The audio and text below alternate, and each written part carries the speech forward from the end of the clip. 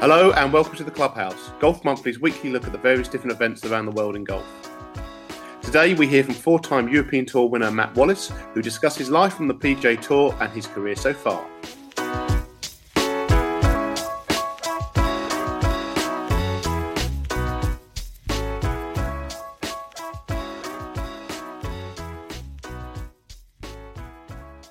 Hi guys, this is Bernd Wiesberger and welcome to the Golf Monthly podcast. Hello and welcome to the Clubhouse, brought to you by our friends at Titleist, the number one ball in golf. For more, visit titleist.co.uk. Hello and welcome to the Clubhouse. My name's Tom Clark, and this week I'm only joined by one person, but what a person it's Elliot Heath. How are you doing, Elliot? Hello, Tom. What an introduction. Nice to speak to you on this lovely week. Hello, how are you doing? Yeah, I'm fine.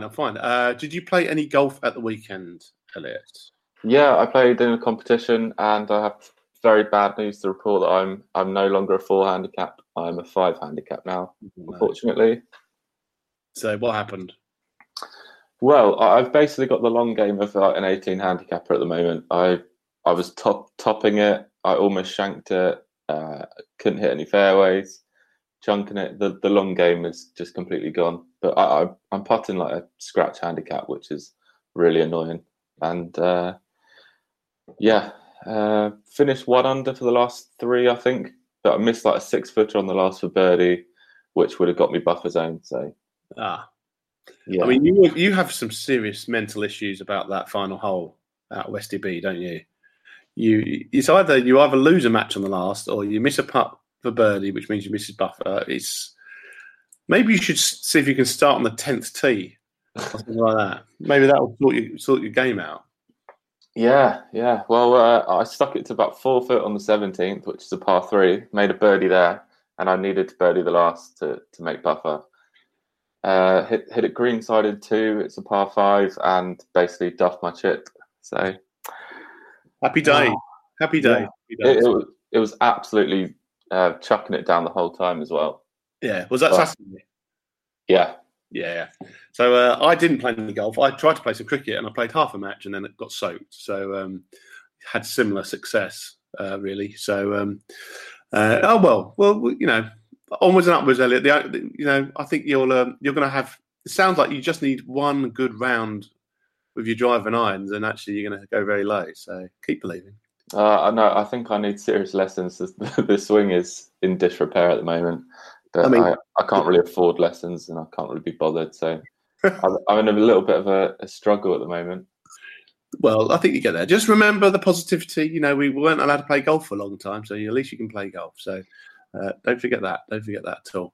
And I mean, I think we have to mention that we're quite glad that Nick Bonfield's not on the podcast this week, as he's an Aston Villa fan, and he would have spoken for about 15 minutes just about how good Jack Grealish is. So quite glad he's not on here this week. However, I would be able to say that he did muck up his fantasy team, so I picked him on the final day by a couple of points. Oh, did you? Nice. Yeah, he had a shocker. So I just had to get that in. But let's talk about the pro golf. So we're going to start with the PGA Tour, the 3M Open. Michael Thompson won his second PGA Tour title and first in 7 years. The American shot 19 under for the week, beating Adam Long by 2. He moves up to 99th in the world and qualifies for this week's WGC. Next week's USPGA, and the US Open at Winged Foot, which apparently is his favourite golf course.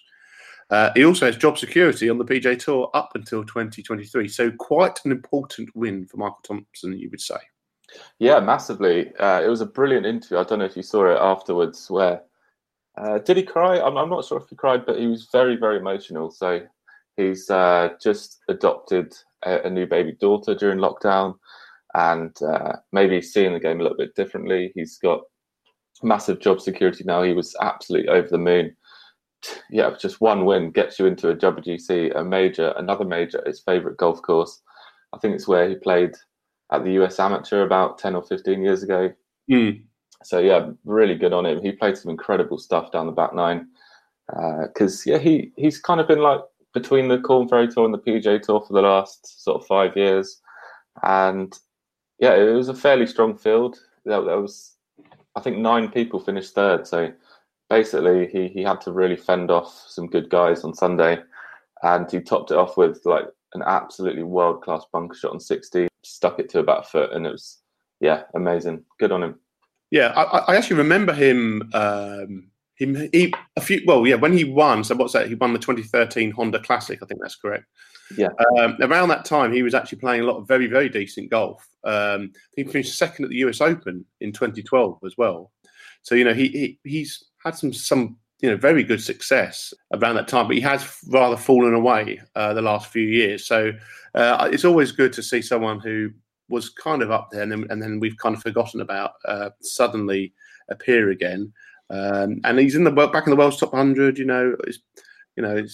It's all looking good for him. And I thought it was a very, very impressive performance by him.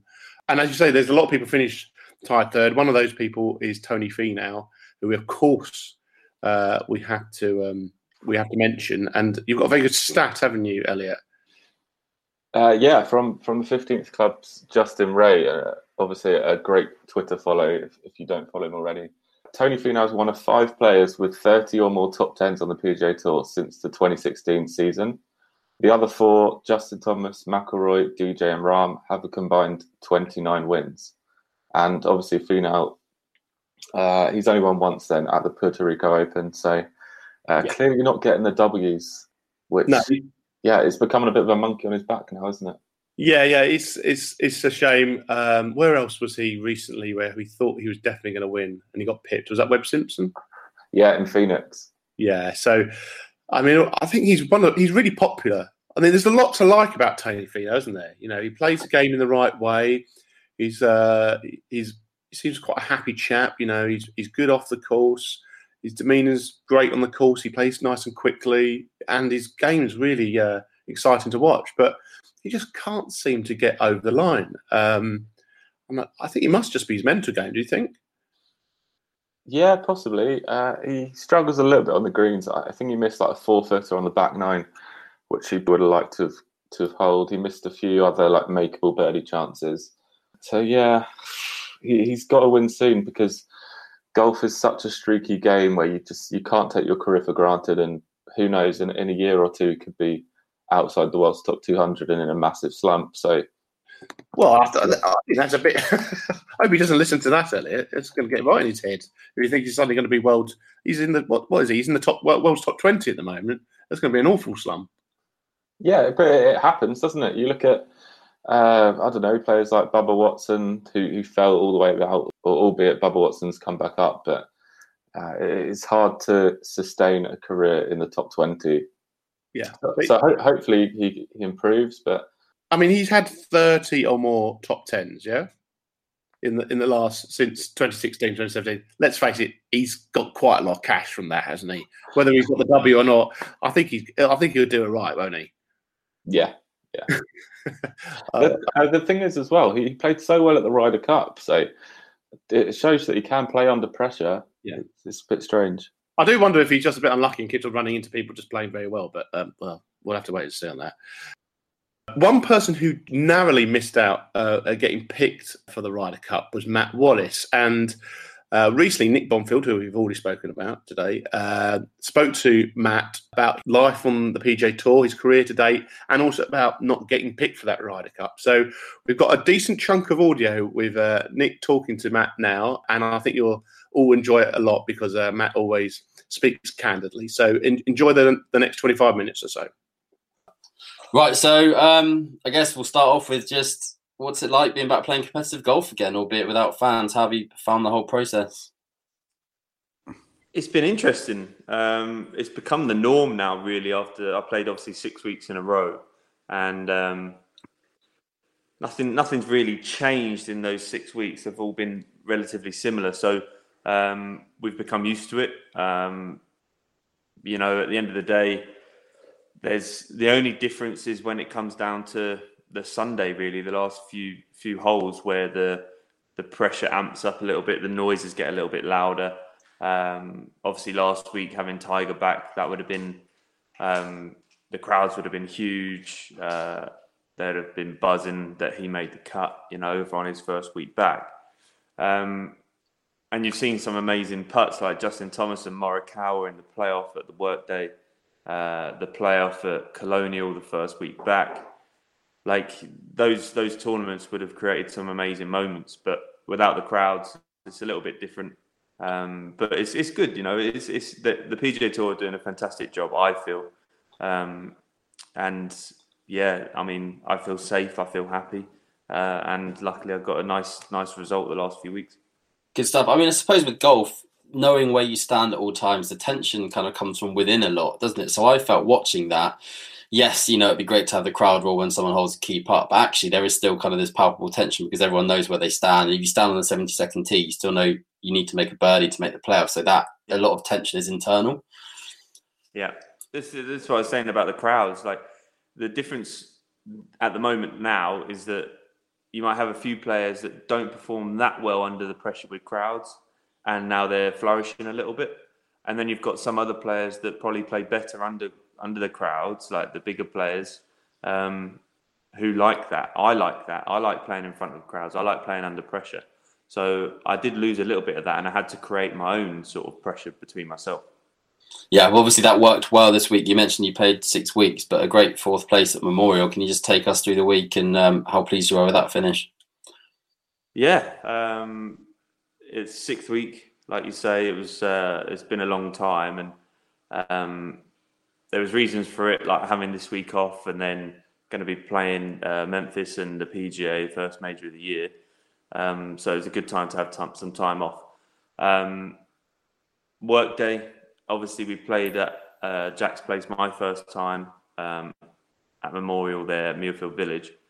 It was good to play both the same course twice in a row for me. I feel if you look at I had a look at the top 10, I think maybe 9 out of the 10 played at Workday.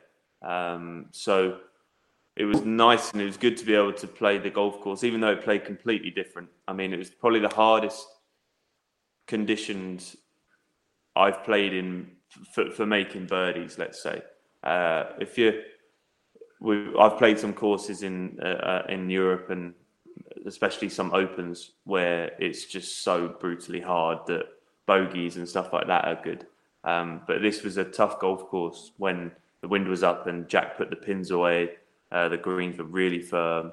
The wind was swirling and the rough was thick. So it was a tough golf course, you know, but it was a good test. And I think the Europeans kind of liked it, didn't they? Rahm, myself, Fitzy.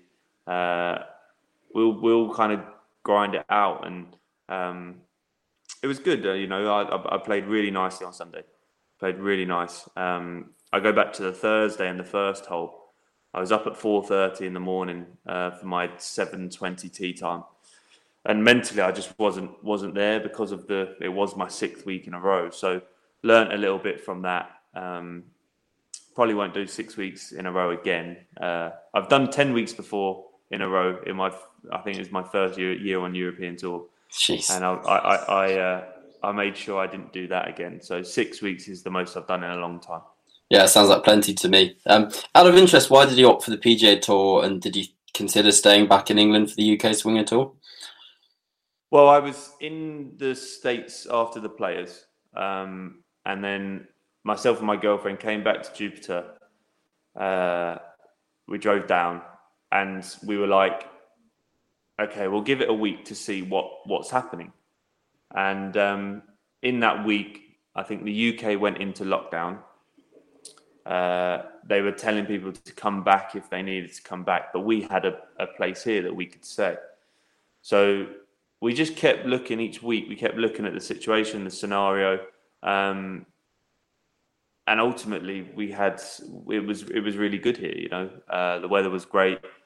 We were in the house that we rented that we really enjoyed. At the time, the golf courses were still open, so I could practice.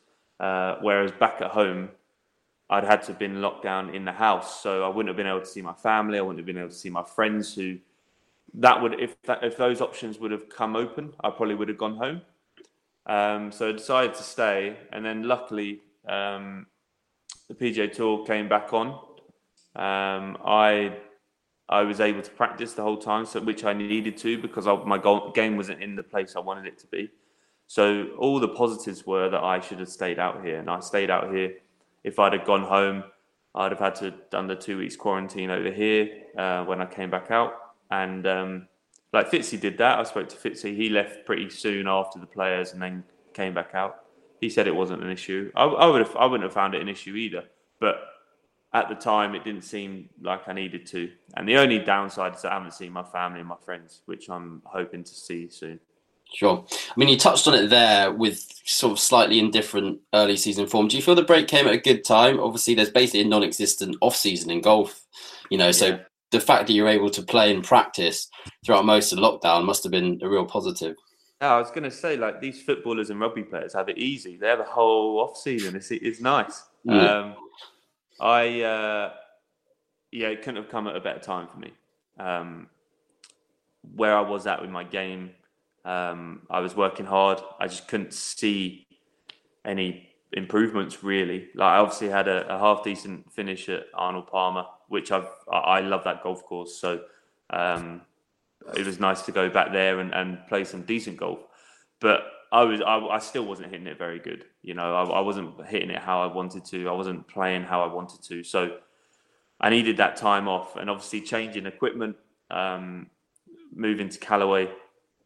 I now reap the rewards from the golf clubs that they've produced for me, and I just needed more of that time to get used to them, And they're brilliant. The Callaway team have done an amazing job.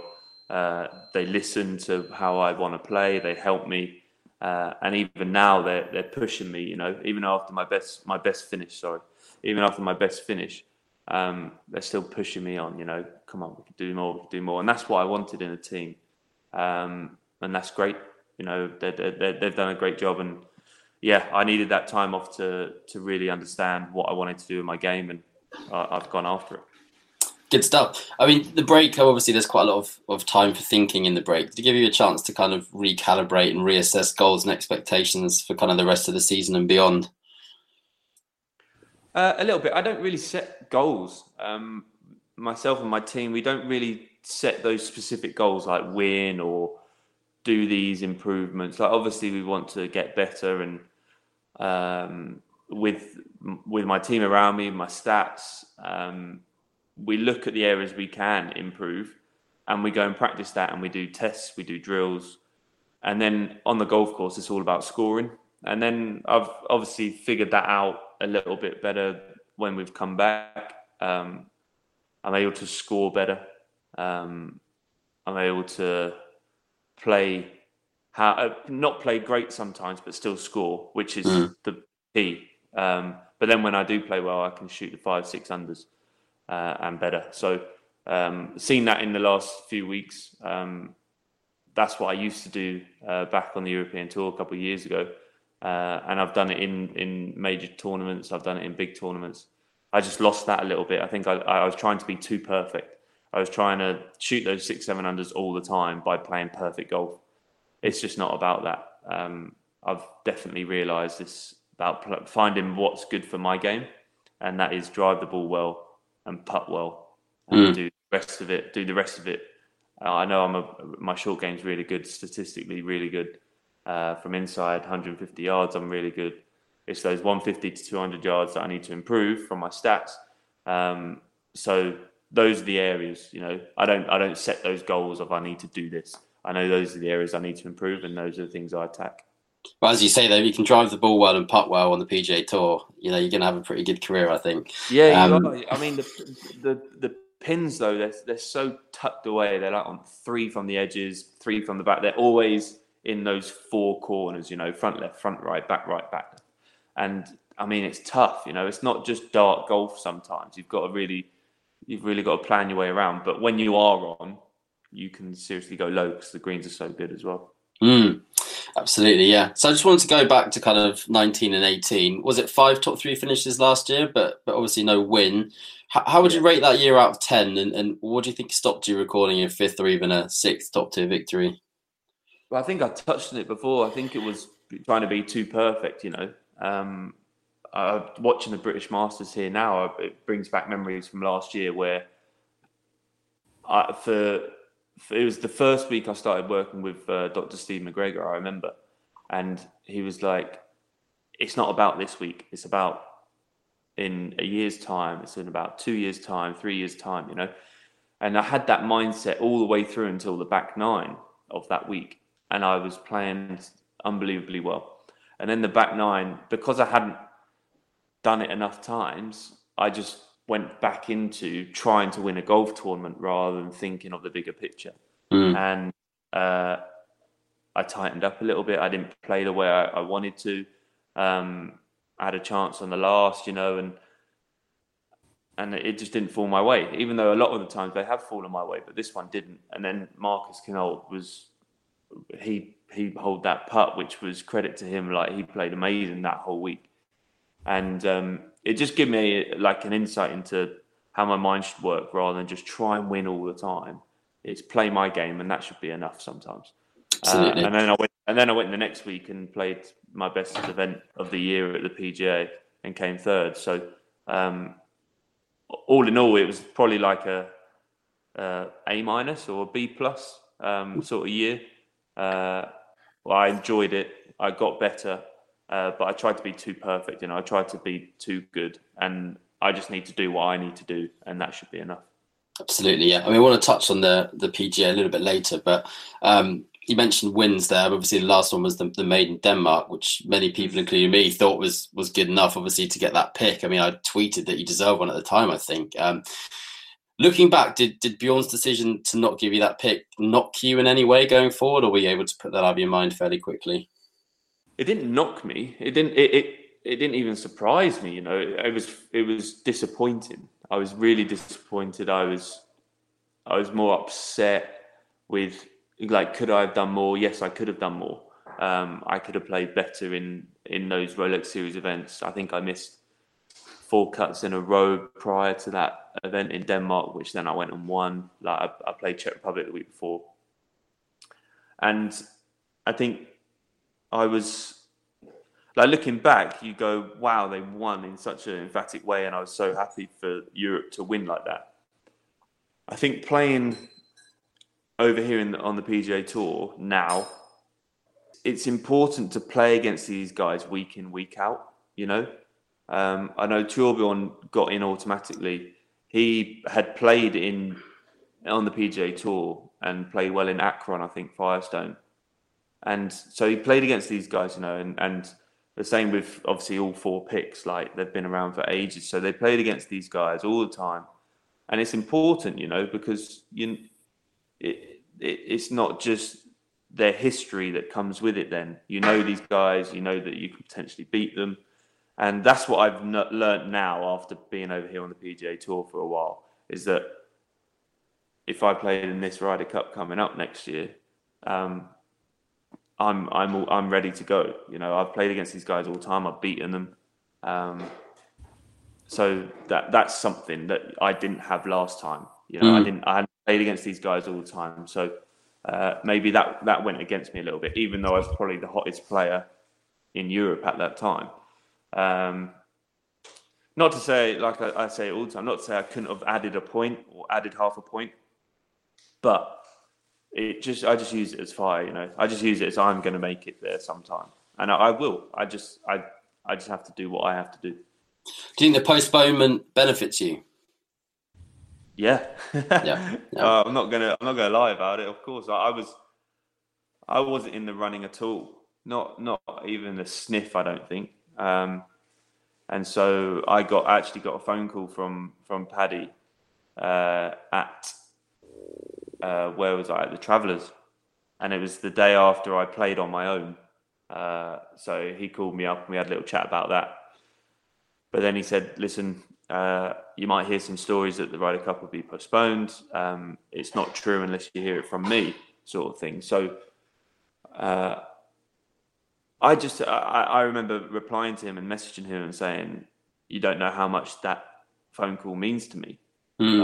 I wasn't even in the running. I shouldn't have been in the running, but I appreciate that you still have me in mind, sort of thing. And that to me has given me that confidence over the last few weeks to perform, because I'm hoping that if Podrick needs to use me as a wildcard pick, he knows what he's going to get from me. He's going to get that passion, and he knows now that he can he can boost my confidence by saying a few things, because I've shown that he did that over a phone call and boost my confidence, and then I go and play like I did the last few weeks. So if I can try and knock off a win come the end of this year, even though they don't count towards the Ryder Cup listings and stuff like that, hopefully it'll put me in good stead come next year. Absolutely, as you say, the fact that he's paying attention to you must mean a lot. Something I think is really interesting with your career is the fact you kind of, in a short space of time, went from being kind of relatively unknown to a favourite in most events you teed up in. Was that transition difficult to deal with, or did it come easy to you? Yeah, I was definitely a nobody. I went from nothing basically to then. But then I became favourites most weeks on the Alps Tour, so I had to deal with that pressure a little bit. And I know it's completely different to the European Tour and PGA Tour. But I don't care about those favourite things. It doesn't matter. Honestly, it doesn't matter. I think it's only that era of Tiger when he was odds on to win tournaments, which nobody will ever do again. And then he won those tournaments. So I don't think there's anyone that can say they're favourite at a golf tournament that they believe that they can go and win that tournament because they are favourite. Just at the time that I was playing really well, I was playing really well. I was on a hot streak on the European Tour.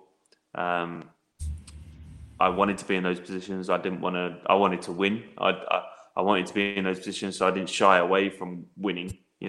Some people get in those positions and don't know what to do. They want to win badly, but they don't know how to deal with it. Whereas I'd won a few times on the Alps Tour, so I'd learnt back then.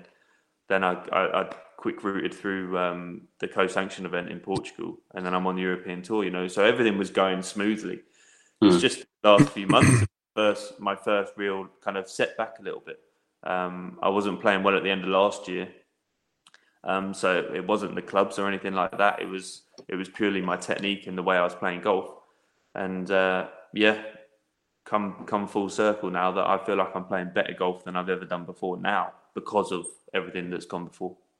Oh, that's great to hear. Obviously you touched on it just before there, the 2019 US PGA. Obviously finished third, would have been in genuine contention had it not been for Koepka's brilliance.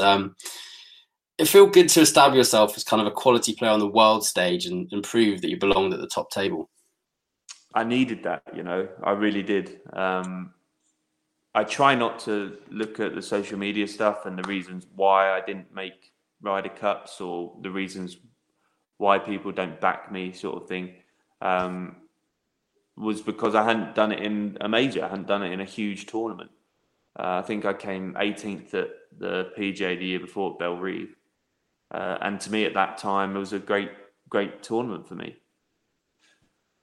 I don't feel like I played amazing at Bethpage, but that course just set up really well for me. It was a grinder's golf course, which to my advantage is pretty much all majors is you need to grind it out. You need to win by grinding. So I was really happy with that.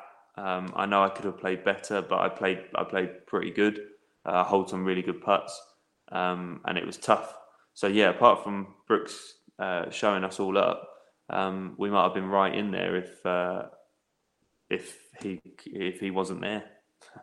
It seems as if your new ethos is going to translate pretty well to majors in the sense that you're not trying to play the perfect round, right? Do you feel that? Do you think that you're much better prepared to deal with those challenges now that you've kind of let go of the perfect round, as it were? Definitely. I think going from Alps Tour to some certain tours, some certain courses on the European Tour, where it's just like make as many birdies as you can, sort of thing.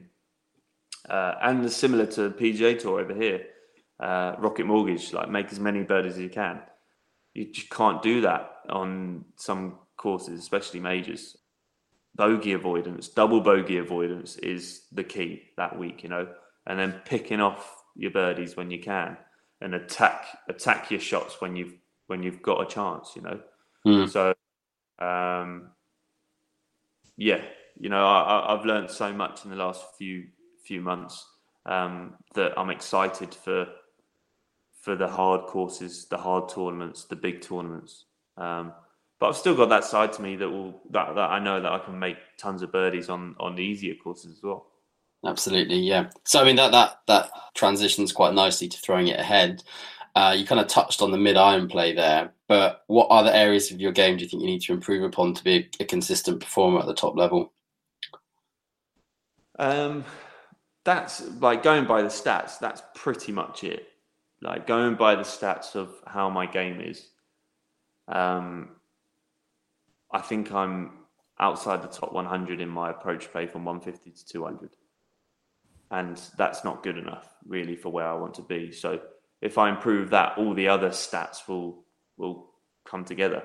My short game's good. Putting's got way better the last couple of weeks. The driving's good now. After I've done a few tweaks in that period of time off with my driver, I know the areas that I've needed to improve. I'm on them.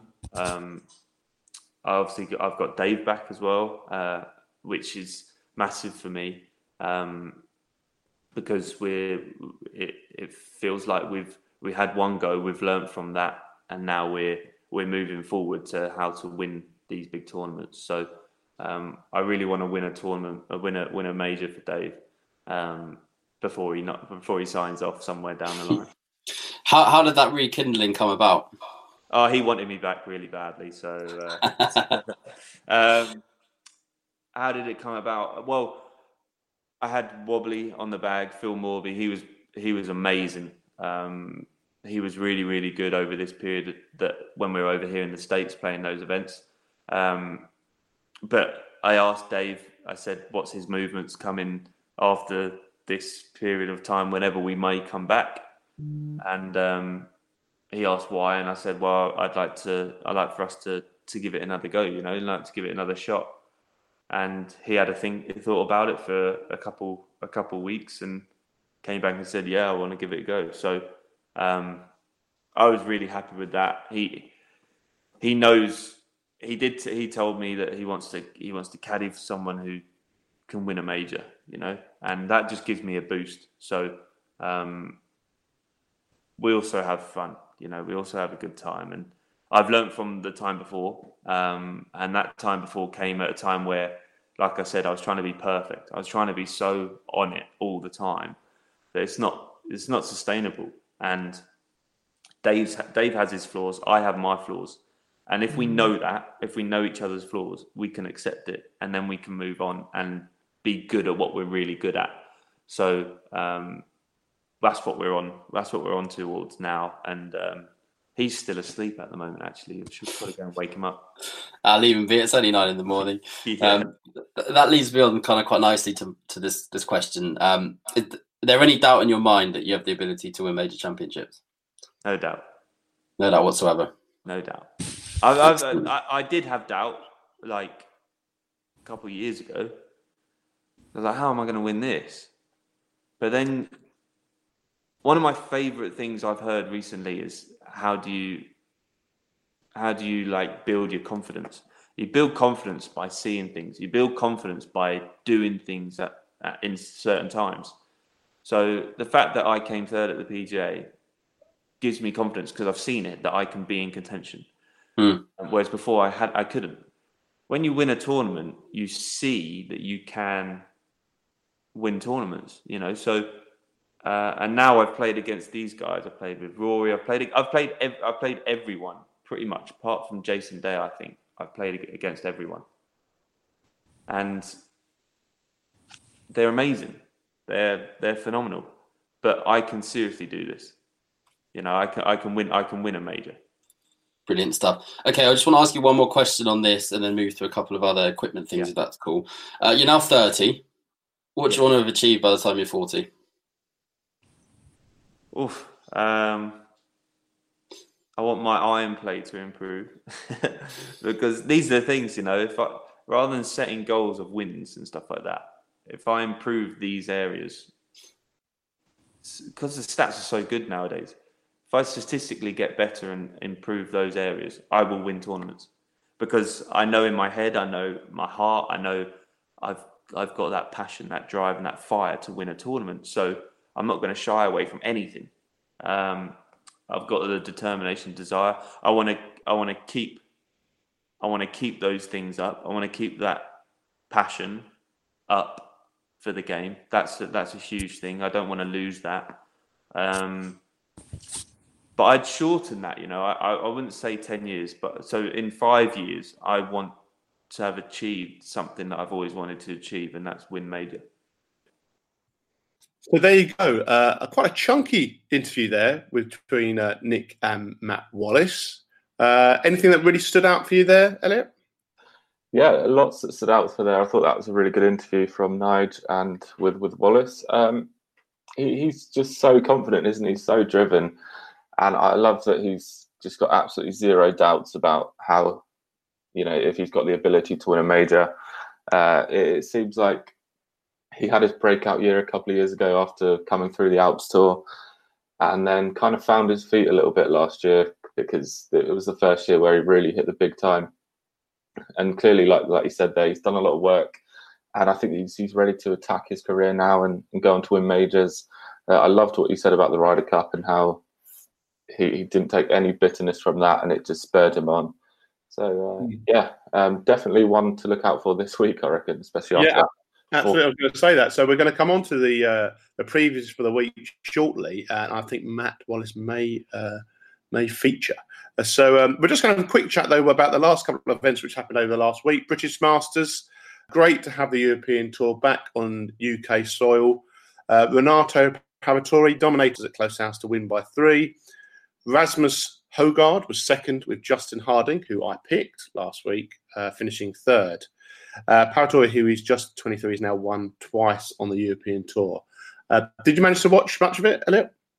I didn't watch any of it live because I was out in the daytime. I watched a bit on Wednesday and Thursday. He played fantastic golf. I can't believe he's only 23. He looks a massive star for the future.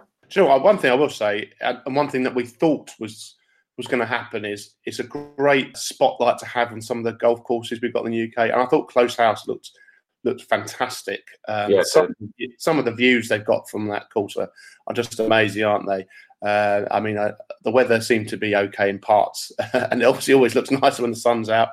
But it is in the north of England, so I'm sure they get a bit of rain. But I thought it looked fantastic. It was just great to see a European Tour event, some players we hadn't seen play for a long time actually teeing it up. So it was great to have, and I'm really looking forward to the next few events. We've got 5 in a row, haven't we? Yeah, I'd love to see Paratori's odds to make the 2023 Ryder Cup now in Italy. Like, obviously, it's going to really help him that it's been pushed back a year, and just looks such great talent. But then again, so did Matteo Manassero. So we'll wait and see. Absolutely. One other event we're going to chat about very quickly is the Rose Ladies Series event, which we're still really enjoying. Georgia Hall won by a single stroke at Bearwood Lakes after 3 runner-up finishes in her only 3 starts in the series, so it's really good that she got over the line. She moved to 2nd in the order of merit behind Charlie Hull. There's 1 event left at the Shire this week before the 3-event finale. And it's great to see her playing well, wasn't it? Yeah, she's an absolute class act, and the cream is really rising to the top here. She's only played in 4 events, and she's finished second, and first now. So Charlie Hull's still leading, but Charlie Hull will be looking right over her shoulder. And it's going to be a great finish, especially culminating on the West Course. Yeah, it could be really exciting having those women playing so well, and it'd be great to have a real big battle between the best female players in the UK. So really looking forward for the next few weeks on that as well. It's been a huge success, I'd say, the Rose Ladies Series. So well done to everybody who's helped get that off the ground. Now, looking forward to this week, we've got our 2nd WGC of the year, although it's July, and we could hardly remember the first one, which was the Mexico Championship, which, of course, Patrick Reed won. This week, it is the FedEx St. Jude Invitational. Koepka begins back-to-back weeks where he's defending titles he won last year with the USBJ Championship, of course, next week. TPC Southwind hosts for the second time this week. This event used to be the Bridgestone Invitational at Firestone, of course. All of the world's top 8 are playing, including 45 of the world's top 50. No Tiger Woods. He's resting up for the year's first major next week. Who do you think is going to do well this week, Elliot? I am going to pick the second favourite in the tournament and go for Rory McIlroy. He's had a very poor start to this second campaign after the COVID break, but he's been working with Michael Bannon, his coach in Florida, and I've seen some of his Instagram stories, and his golf swing just looks amazing. So, yeah, I think he was second last year to Koepka. Got a bit outclassed by Koepka on the final day, but yeah, let's go for Rory. I mean, when you say he's had a very poor return, I mean, he's made all the cuts and he's had an 11th, so it's not been that bad, is it? I know it's just poor to his standards, you'd probably say, wouldn't you? Yeah, exactly. I really like the look of Justin Thomas this week, who, I mean, it's very tight at the top of the betting with Rahm, McIlroy, DeChambeau and Thomas all around 10 to 12 to 1. So I think Justin Thomas is someone that we should be really looking out for. And also someone that I'd really also like the look of is Matthew Fitzpatrick, because you can always get decent odds for him. He's 35 to 1 or something along those lines. He's in the world's top 20 now and been playing really well. I think he'll do quite well. Another outside pick, Jazz Janawatananon at 500 to 1. Player. Has not been travelling well, but he just plays so well in Asia, so let's go for him as well. A pound each way. And we said we were going to mention Matt Wallace, who obviously was fourth in his last start, and we've already heard a lot from him. He's obviously in very confident, buoyant mood. So he's around 100 to 125 to 1. So I think that's pretty decent odds. So there's a few we've just machine gunned out to everybody there. For all the betting tips, do go to the Golf Monthly website or Google Golf Betting Tips and click on the Golf Monthly posts. Last week, I picked 2 third-place finishes in each event, which was a nice little bit of each-way money, including Charles Howe III, who was 100 to 1. So I'm obviously maybe in good form, a bit like Matt Wallace, you think? Yeah, so how much in terms of actual cash return was that then? Oh, it's a few pennies here and there. It helps you. I can't go out anyway. We're all stuck at home, just reinvesting it in things, aren't I? Yeah. I was going to say it's worth a couple of pints, but I hardly go to the pub now. So it's all good. All good. Keep believing. Come on, Elliot. Let's be a bit more positive. No, I am being positive. I just want to know how much money you made. I can't remember off the top of my head. So moving on, we have another event as well, which is the second of the UK swing events on the European Tour, and it's the Hero Open. It was originally called the UK Open, is that right? Or the British Open? English Open, I think. English Open, that's the one. But obviously they've got a good sponsor in there, which is fantastic. And the European Tour returns to the Forest of Arden for the first time in 15 years. What were you doing 15 years ago, Elliot? I was probably just about taking up golf for the first time. There you go. Maybe you saw a bit of Forest of Arden on the TV, and that's what inspired you to play golf. Well, yeah, maybe my dad was watching it and he thought, I'm going to take my son down this rubbish 9-hole golf centre and get him started. Maybe. And well, maybe it might inspire a few other youngsters to get to turn to golf after this week. But the club hosted the English Open 4 times from 1993 to 1996 and the British Masters 3 times from 2003 to 2005. 5-time European Tour winner Torbjorn Olesen makes his first start in 12 months after his European Tour suspension was lifted. Last week's winner Renato Paratore is also playing, as well as the likes of Eddie Pepperell, Andy Sullivan, Hughes Loughton and Thomas Detry, who are all fancied with the bookies. But who do you fancy this week, Elliot? I'm looking forward to seeing Torbjorn Olesen back. He's obviously a really class golfer and played amazingly at the 2018 Ryder Cup. He's about 45 to 1, but you would imagine it would be very rusty. Yeah, so I'm going to go for Adrian Meronk, the Polish Tiger Woods. We had a feature with him recently. It's on the Golf Monthly website. It was originally in the magazine. 150 to 1. He went to a US golf college, came up through the Challenge Tour, won on the Challenge Tour last year, and he hasn't really done anything on the European Tour yet, but he played quite well last week. So could be the week, hopefully. Yeah, you've gone straight for an outsider. I like your style there, Elliot. I'm not going to go for quite as long as odds as that, but I'm sticking with Justin Harding, who was my pick last week, and he finished third as well. He's my second third. He played, I thought, really nicely. He was right up there to the end. He had a few issues on the greens, I think, in the final round, didn't he? And just fell away slightly. But he's 25-1 this week, so I think I'm going to stick with him. Anybody else that you like the look of?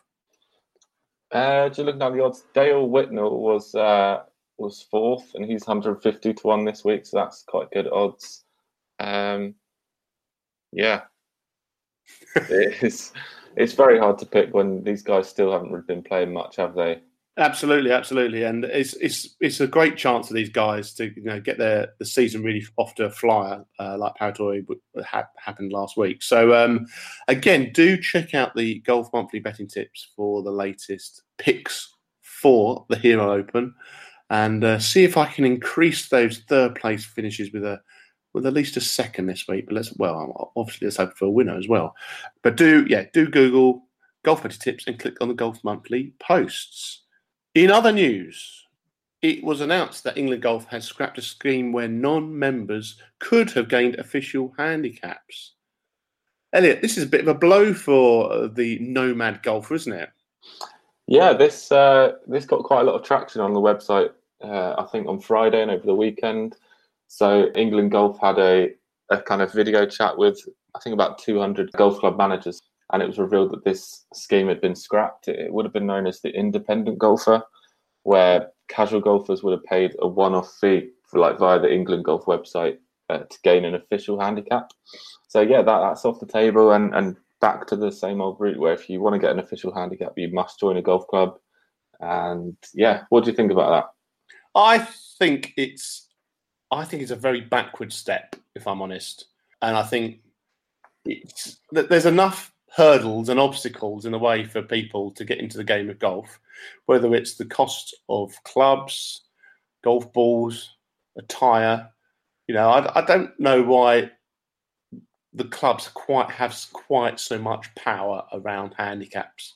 And I think this scheme would have been really good and could have been very, very popular with a lot of nomad golfers. And also, you've got to remember, there's a lot of golfers who just play a lot of golf, but just in societies and things like that. And I think it would have been really good for those guys as well. So I'm a bit disappointed in it, to be honest with you, because I think it would have actually been a very positive step forward. But instead, it's now stuck behind another paywall, as it were. And golf club memberships aren't for everyone. Of course, we want the golf clubs to do well.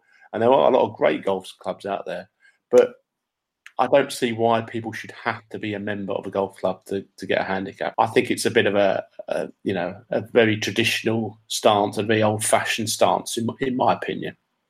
Oh, very interesting. Obviously, as a nomad golfer yourself, but as a society player, why would you need an official handicap? That's the thing. Well, yeah, but because even in societies, you want.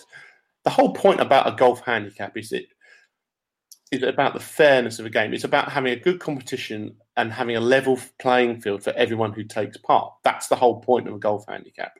And in societies, you want that to be as level a playing field, just as if you were playing an official competition at a golf club, or if you want to maybe apply to go and play at an open at a different club.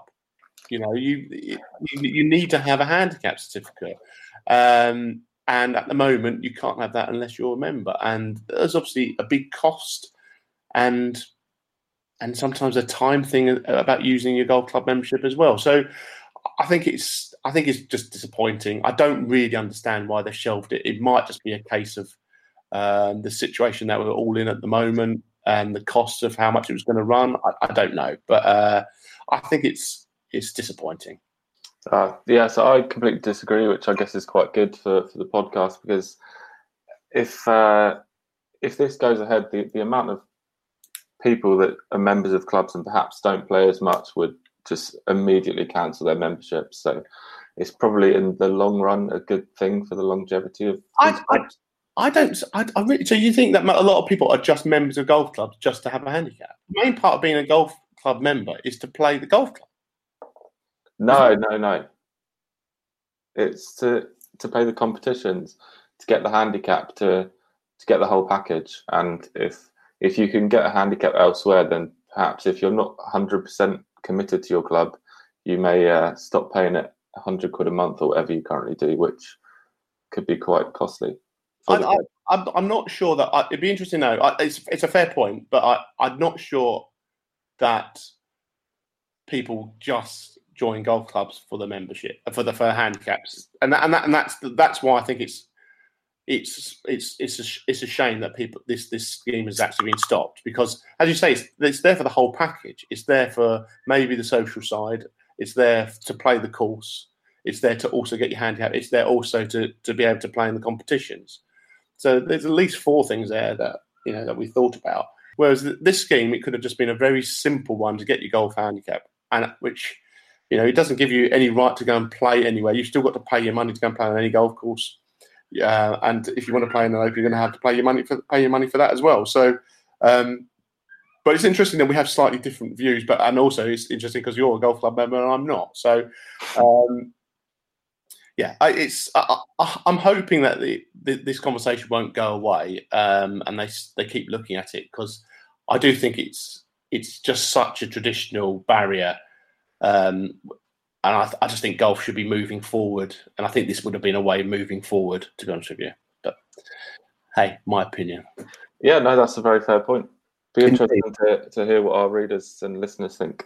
Absolutely, and that's what I was just going to move on to, Elliot, saying that we'd love to hear what your thoughts are about this. Do interact with us on Instagram and Twitter at Golf Monthly, or on Facebook, where we've got a Facebook post up about this. Do search for it, or you can just obviously leave us a comment on our Facebook page, which is Golf Monthly Magazine. Or, of course, you can email us as well, which is golfmonthly@futurenet.com. So do drop us an email, and we'd love to hear what your thoughts are on this, and maybe we'll try and answer some queries on it next week, Elliot.